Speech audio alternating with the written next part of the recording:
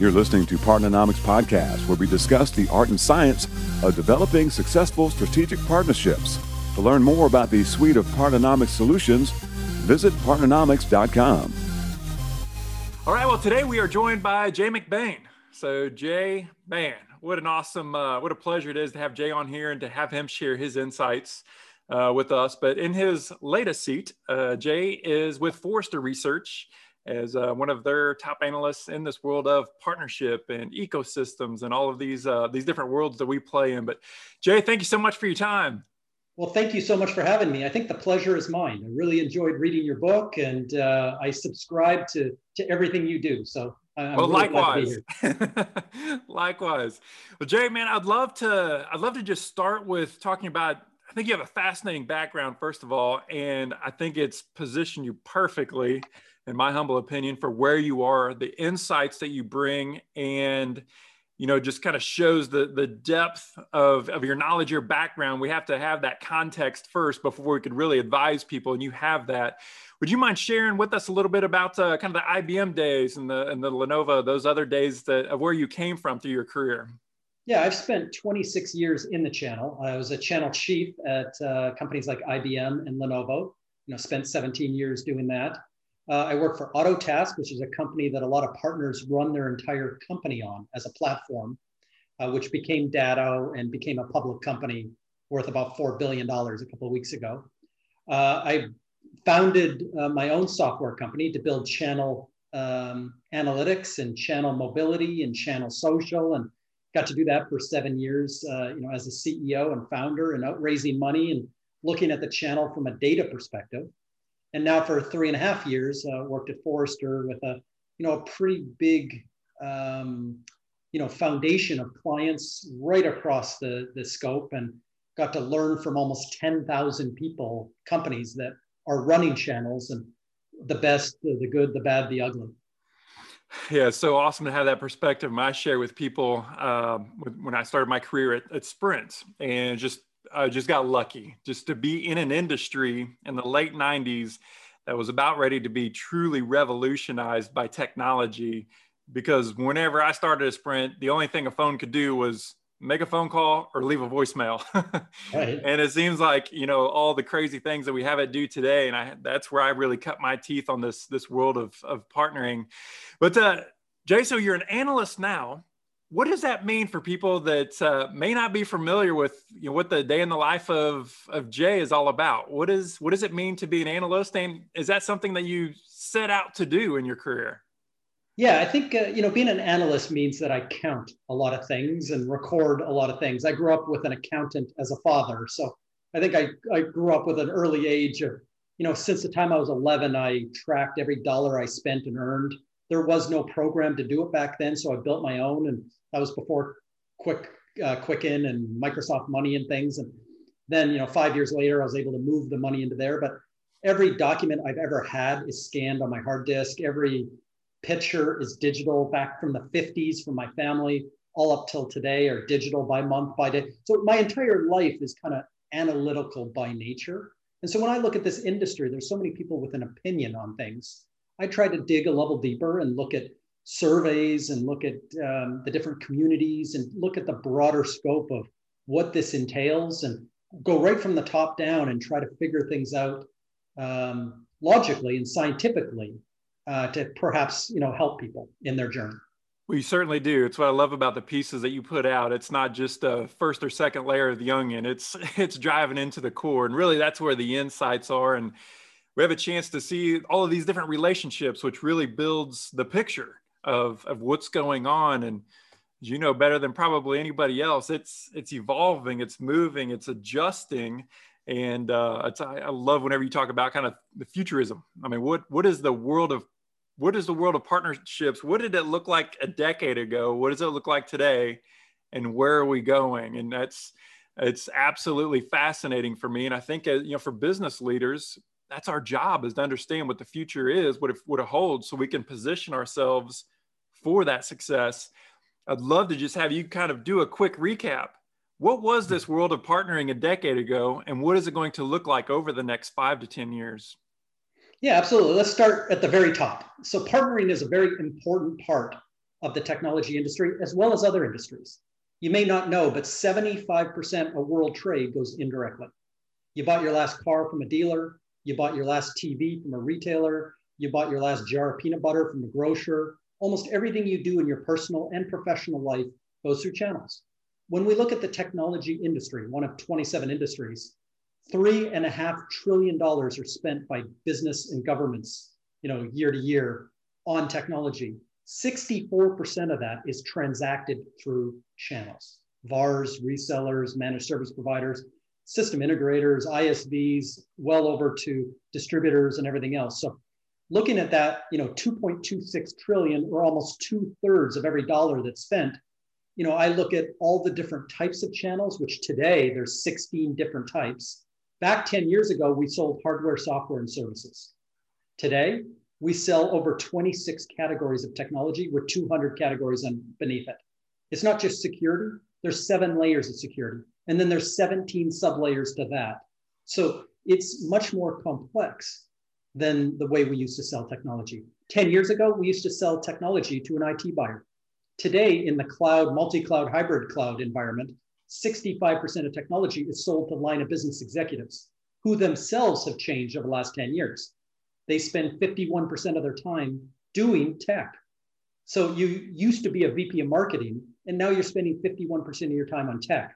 In many companies, the head of marketing spends more on technology than the head of technology. So we're in this different buyer stage.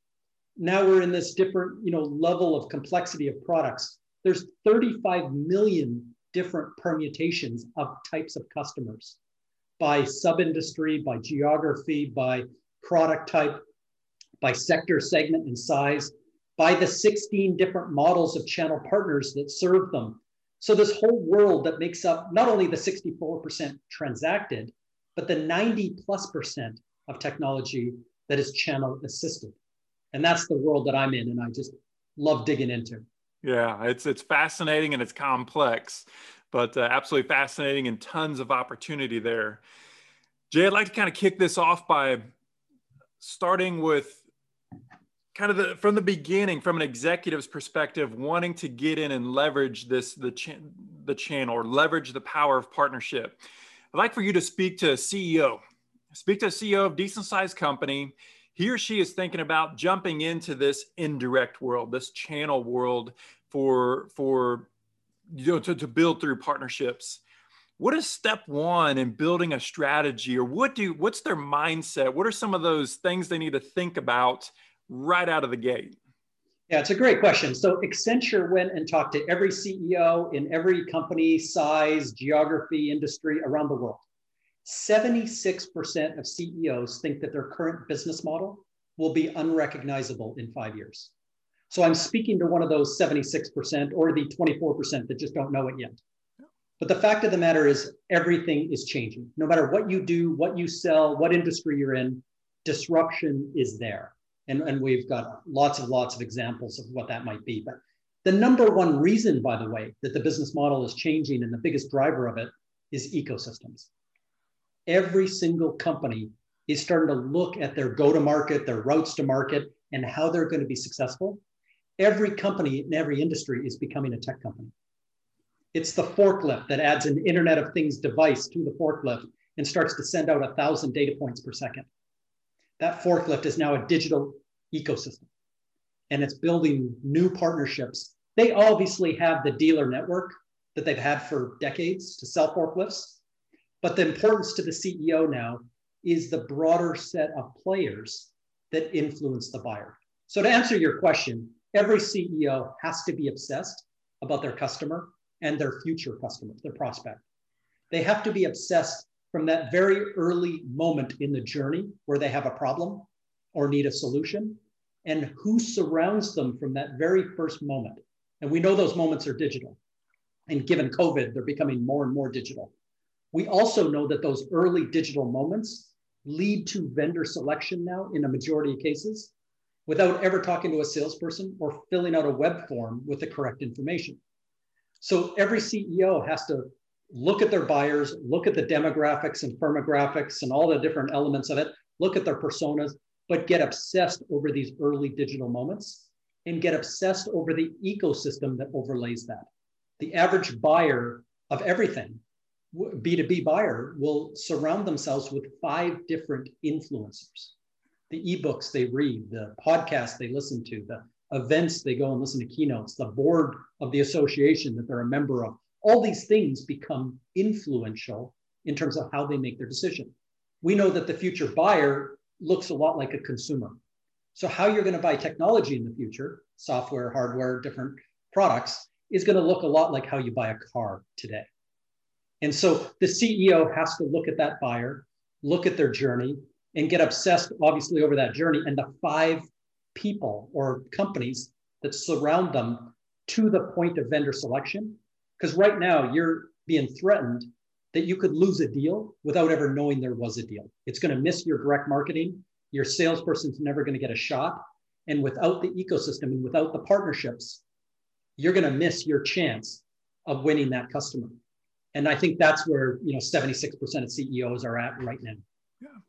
Safe to say, if you have a company, you're running a company, you're leading that company, if you're not partnering, if you don't have a partnering strategy, you better get one. Right. And we have to disconnect this idea of partnering with transactions. And I think that's where people get caught up with the word channel.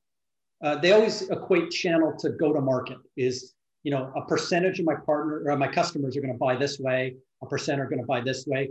Some might buy direct, some might buy through retail, some might buy through some level of, indirect channel partners, that are driving around in white vans.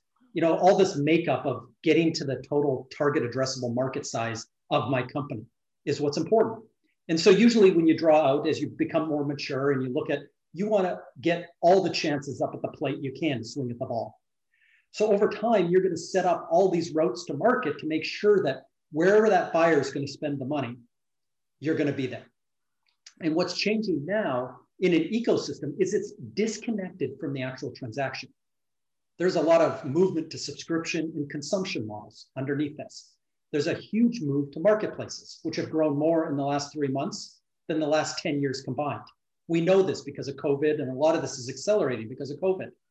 But disconnecting yourself from the transaction where, you want to be the places your customer spends the money and actually transacts. That's important. But you now have to be in this early journey so that you have either a seat at the table or you're influencing those 5 people that do have those seats so that they can get to vendor selection and you're involved in the deal. But in a subscription model, that transaction is only the first 30 days with the customer. So from that point onwards, I need to make sure my product or products are adopted because I won't get renewals or retention. I need to make sure that my products are integrated and sticky within that customer environment so they can't be unplugged. I need to make sure that every 30 days, there's somebody out there upselling and cross-selling more of my portfolio and more of my future innovation so that I can enrich my contracts. So there's this whole world now beyond the transaction that I have to build this third channel for. So this is a trifurcated model where I have an influence channel, a transactional channel, and now I have a retention channel.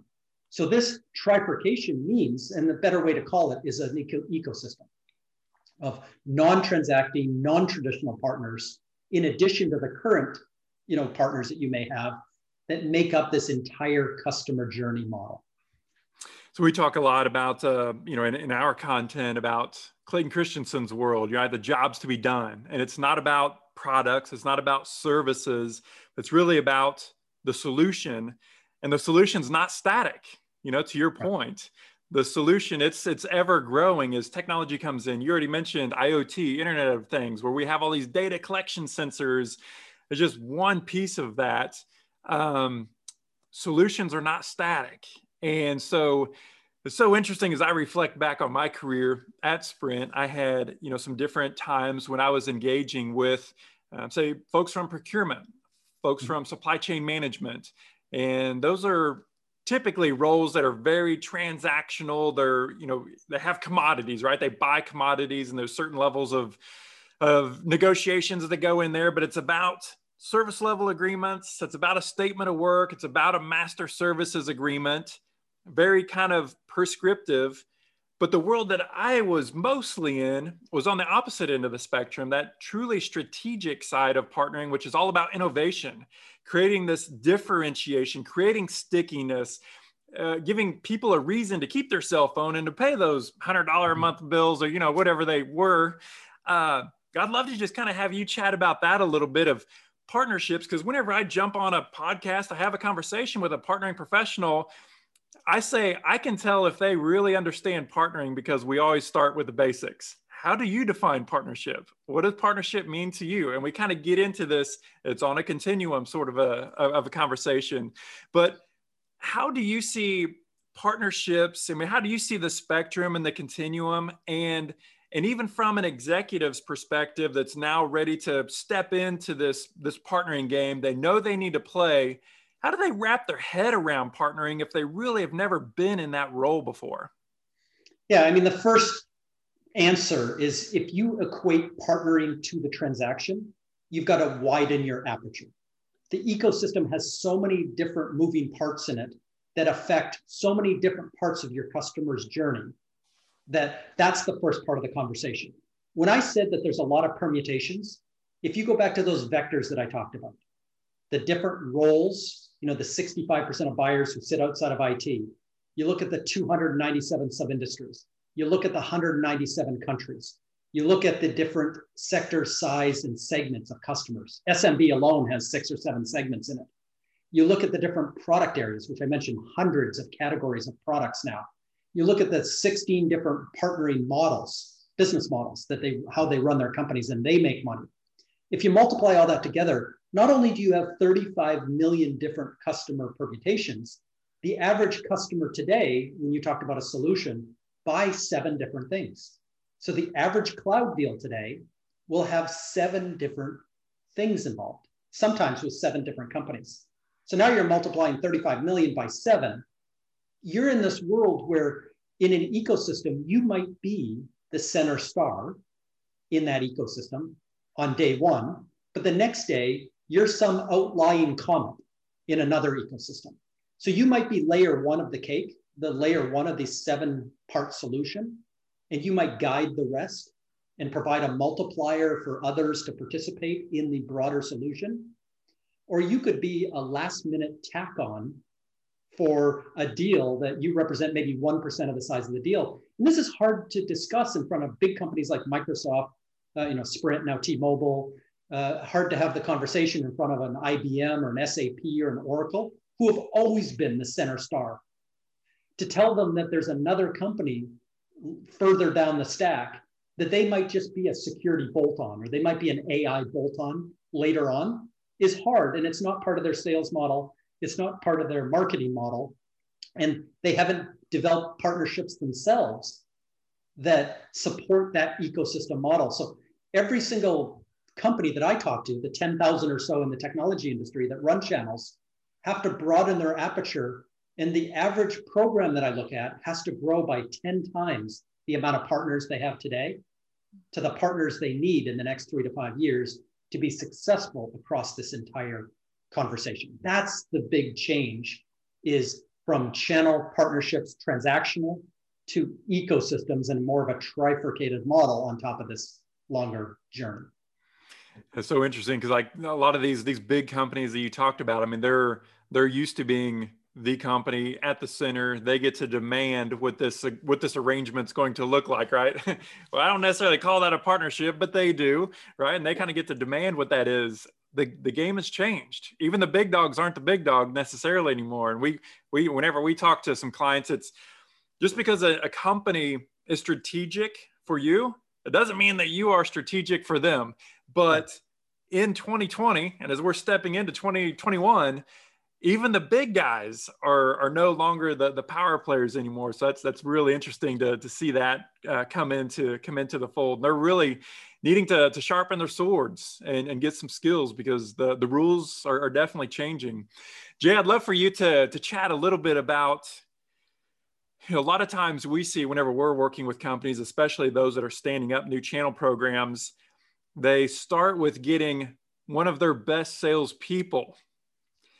And because they're a great salesperson, that means they're going to be a great channel salesperson. And that is typically not the case. As a matter of fact, more often than not, it's the exact opposite skill set. And a lot of times those folks fail. I would love to get your comments, your feedback. Again, kind of talking to that CEO that's going to be standing up and launching this program. What have you seen as doing just that, getting your good direct sales people and putting them responsible for the channel? And then two, great channel sales folks, those leaders, those managers, those chiefs, what's the skill set that they need to have? Yeah, it's a great question. It's actually been scientifically proven. There was this great Harvard Business Review case that kind of looked at that question exactly and looked at the skills, looked at the day-to-day activities, and really took, from a best case scenario, best practices, and looked at all the great channel leaders around the world and looked back at their career, looked at their history, looked at their skill set, hunter, farmer, and all the different angles and personas that you can take. But here's the conclusion, and this is a conclusion for CEOs, is what makes you a great direct salesperson or what makes you a great direct sales manager is almost the opposite of what makes you a great channel leader. And here's the difference. The channel leader is more of a general manager. The channel leader, by the way, to a CEO looks a lot like you because the channel itself tends to run in a silo. It has its own marketing and sales, channel marketing, has its own channel operations, has its own channel finance, has its own almost group underneath it like you do in your C-suite. So you have your CFO, your head of channel finance, is in and reporting to that channel chief. So your ability to handle permutations. As a CEO, there's a lot going on in your company. There are so many moving parts, and you're one of the only people that see all those moving parts in this celestial stars and moons and all the things that are happening, and everything's in emotion. Everyone else has a more myopic view of the part of the organization that they're running. So in a channel, the see a bear, shoot a bear, direct sales, I'm going to go and hit my quota personality tends to be the opposite of what you're looking at. You need a channel sales leader and channel sales people that do have those skills, but at the same time, managing a very complex relationship that channel partner may not need you, you may not need them. One day to the next, their mind share might be in different places. You don't control them, they don't control you. There's a mutual benefit. There's a value creation there. There's a network effect. There's a co-innovation effect there that needs to be managed differently than revenue and profit and customer sat. The people that are great channel leaders tend to be great alliance leaders that can work at the same time on very quantifiable goals and quantifiable results, but at the same time managing and nourishing and supporting relationships along the way and handle all these millions and millions of moving parts that we talked about. And so trying to get somebody that's good in a certain role that's very linear and move them into a celestial role, as the Harvard Business Review case summarizes, is a recipe for failure. Number one, it's a double failure because you're taking your best salesperson off the street. Sometimes you'll make them a sales manager, which is bad as well. There's a high failure rate of your best salespeople. You've just got to recognize them and pay them and keep them motivated to do what they do best. And recognize that you don't have to move up the organization and be a C-suite person, that you can get paid more than the C-suite if you maintain your profession and you're the best salesperson in the company. You should make more than most of the company, even as much as the CEO in some cases in smaller companies. Second, though, your channel leader is, again, compensated differently and motivated differently. And they're the linchpin, they're the key to your ecosystem strategy. And they're probably going to be in your C-suite over the next couple of years. And you're going to drive them to build out this broader ecosystem that's going to drive your company. Jay, I'd like for you to just reflect back on your career, all the conversations you've had with leaders that that have built up channels and managed those. But I'd like to know, what are some of those common failure points? What are some of those common reasons of why these partnership programs have fallen apart. What are some of the common reasons that you see? Yeah, one of the most common things that's missed by most people is what gets you to the dance and what gets you into being a large organization. Probably almost for every company that I talk to, they had cut their teeth, as a smaller company. They earned SMB and mid-market. They earned their way up into enterprise. And when I'm talking big names here, I'm talking about Microsofts of the world and Salesforce. And these are big companies that didn't just become Fortune 500 players competing with IBM and Oracle and SAP. They grew their way up there. And the way they did that is a community approach. They convinced each department, they convinced each channel partner, they convinced that they could solve problems. And then they scaled those problems to the point where it ended up becoming a more elegant solution than perhaps one of these big players had in the past. And so they didn't just start their company and start knocking on the doors of Bank of America and Boeing and McDonald's, and they started their company and built it organically. But once they become a larger company, they kind of forgot their roots. So when you look at them, are they participating in the communities where the channel is? Remember, channel businesses, 98% of them are small companies. The average channel, millions of companies, has 8 people. They're very small businesses. They're what you would call prosumers. So those very small companies don't participate in the market the same way you do. What they read, where they go, the people they follow, you'll quickly kind of forget those roots and move up into this enterprise space and into procurement and into RFPs and things like that. And you haven't in your organization built out this SMB and mid-market community approach. And that's the biggest, and I could drop the names of almost every Fortune 500 player that we talk to. And we look across these 54 magazines and 64 podcasts and 24 associations and 99 LinkedIn groups and 25 Facebook groups and all the distributor communities and blogs and thought leaders, the 150 events every year that have these small businesses, come and learn and get influenced by. And then when we show them that they're nowhere to be seen, they don't have a community manager. They don't have, input. They might be on the front cover of that magazine once a year because they buy up millions of dollars of advertising. But the fact of the matter is they don't have that same approach, which made them successful. And so it's great that you're doing the enterprise play and continue to do that well. But the other 1-2 punch is continuing to do the things that got you where you are. Yeah, man, great points right there. Jay, a lot of what we see is with these CEOs and these senior executives, whenever they're standing up teams and launching them, in almost every case, it doesn't seem that they are allowing enough time, a realistic amount of time that it'll take to really stand up this channel approach, or at least this indirect approach. And a lot of times they even underfund it and don't really understand the software technologies, the other tools, the pieces that, the hammers and the screwdrivers that these professionals need in order to be successful in those roles. I'd like for you, just to grab your insights, as we're standing, the CEO is going to be standing up this channel program. What should they expect as far as timing and resources and tools that they need to provide these professionals to give them a shot at success? Yeah, so it's interesting. When you look at the partner journey, right from the point of recruitment, onboarding, incentives, motivation, enablement, from a sales, marketing, and engineering perspective, co-selling, co-marketing, all the different elements through the entire partner journey, there is about 100 different things that go into the average mature partner program. When you're just standing up a new program, you don't need 100 things.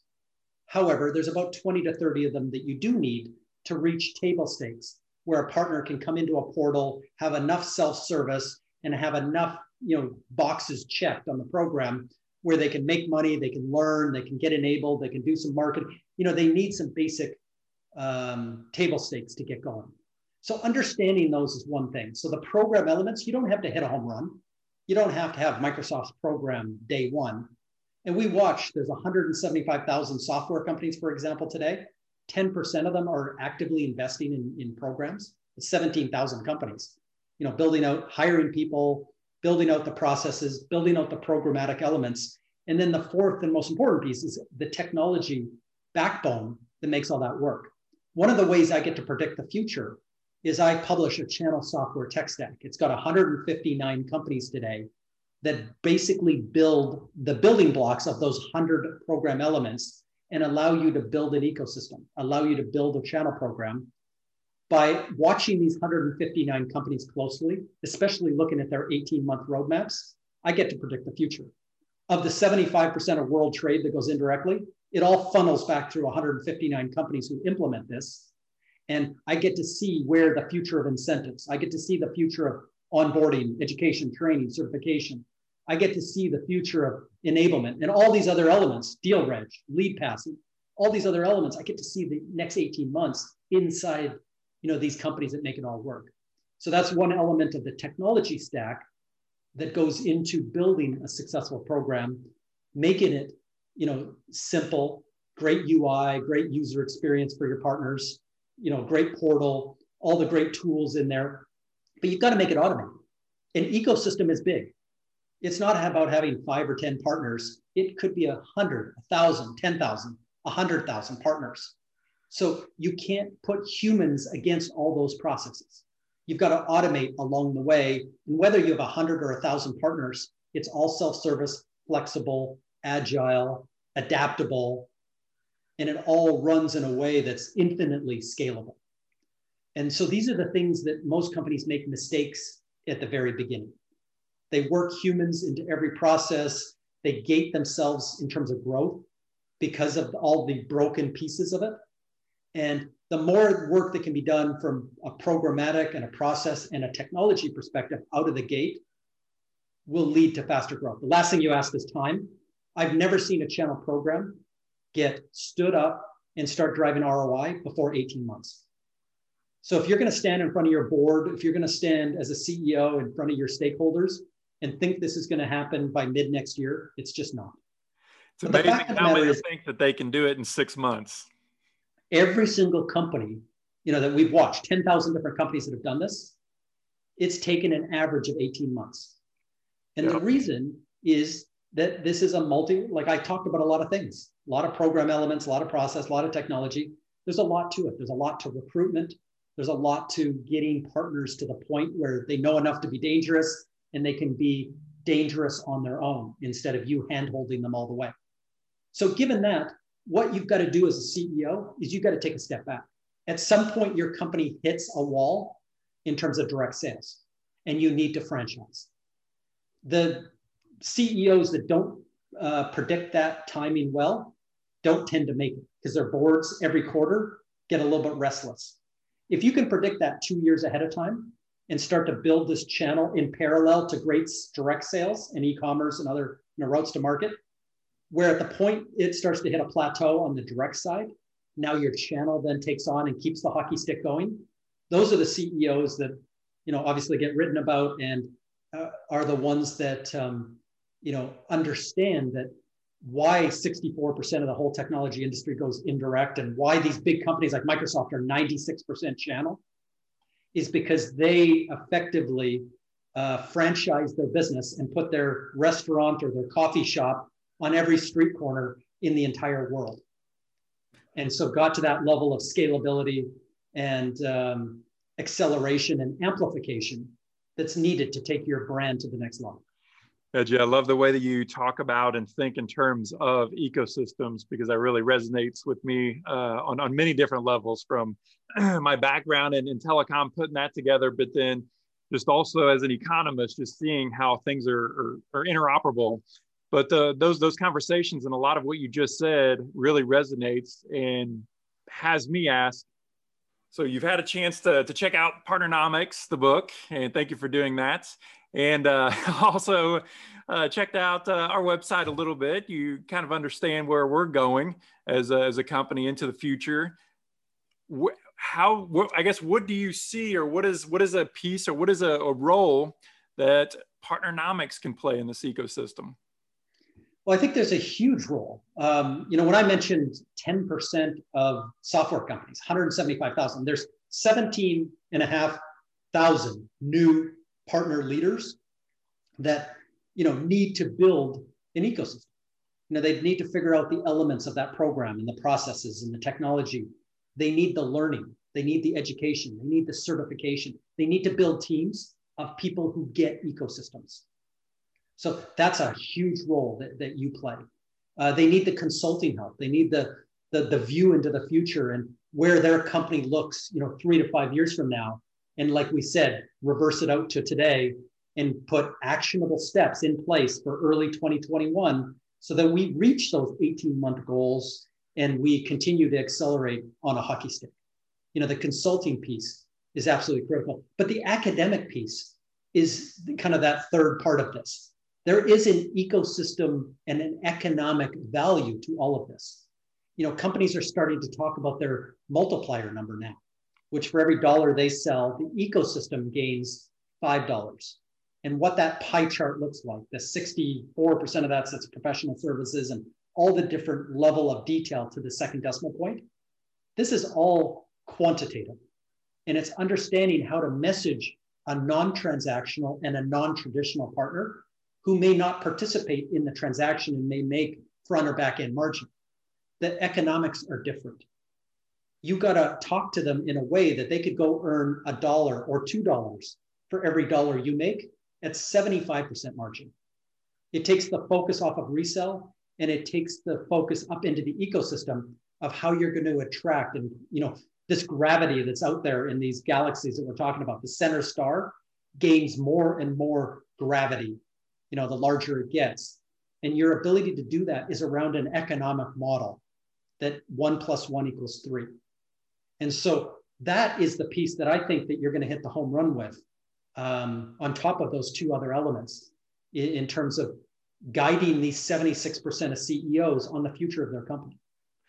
So much what you say there really resonates. I was invited to come out to Andreessen Horowitz, one of the largest venture capital firms in the world for that matter, right? But right in the middle of Silicon Valley, I was asked to come out and to do a workshop for a lot of their top growth prospects, their companies. And I had about 75 people in the audience. And I asked them, so it was all partnering professionals. I asked them, how did you learn this art and science of partnering? Every person had the same answer: trial and error. Yep. Trial and error is so expensive.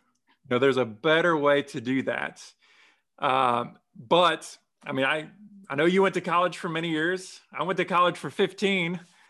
I did not have a course in partnering. Right.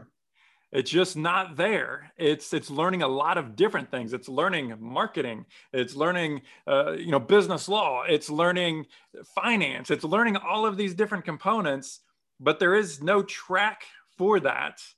What would be your recommendations to team leaders, to people that are responsible for professional development within companies? What's the best track to put people on to try to learn these different skills so they can become great partnering leaders? Yeah. So what if you were in college and your first 101 course on business or marketing started with 75% of world trade goes indirectly?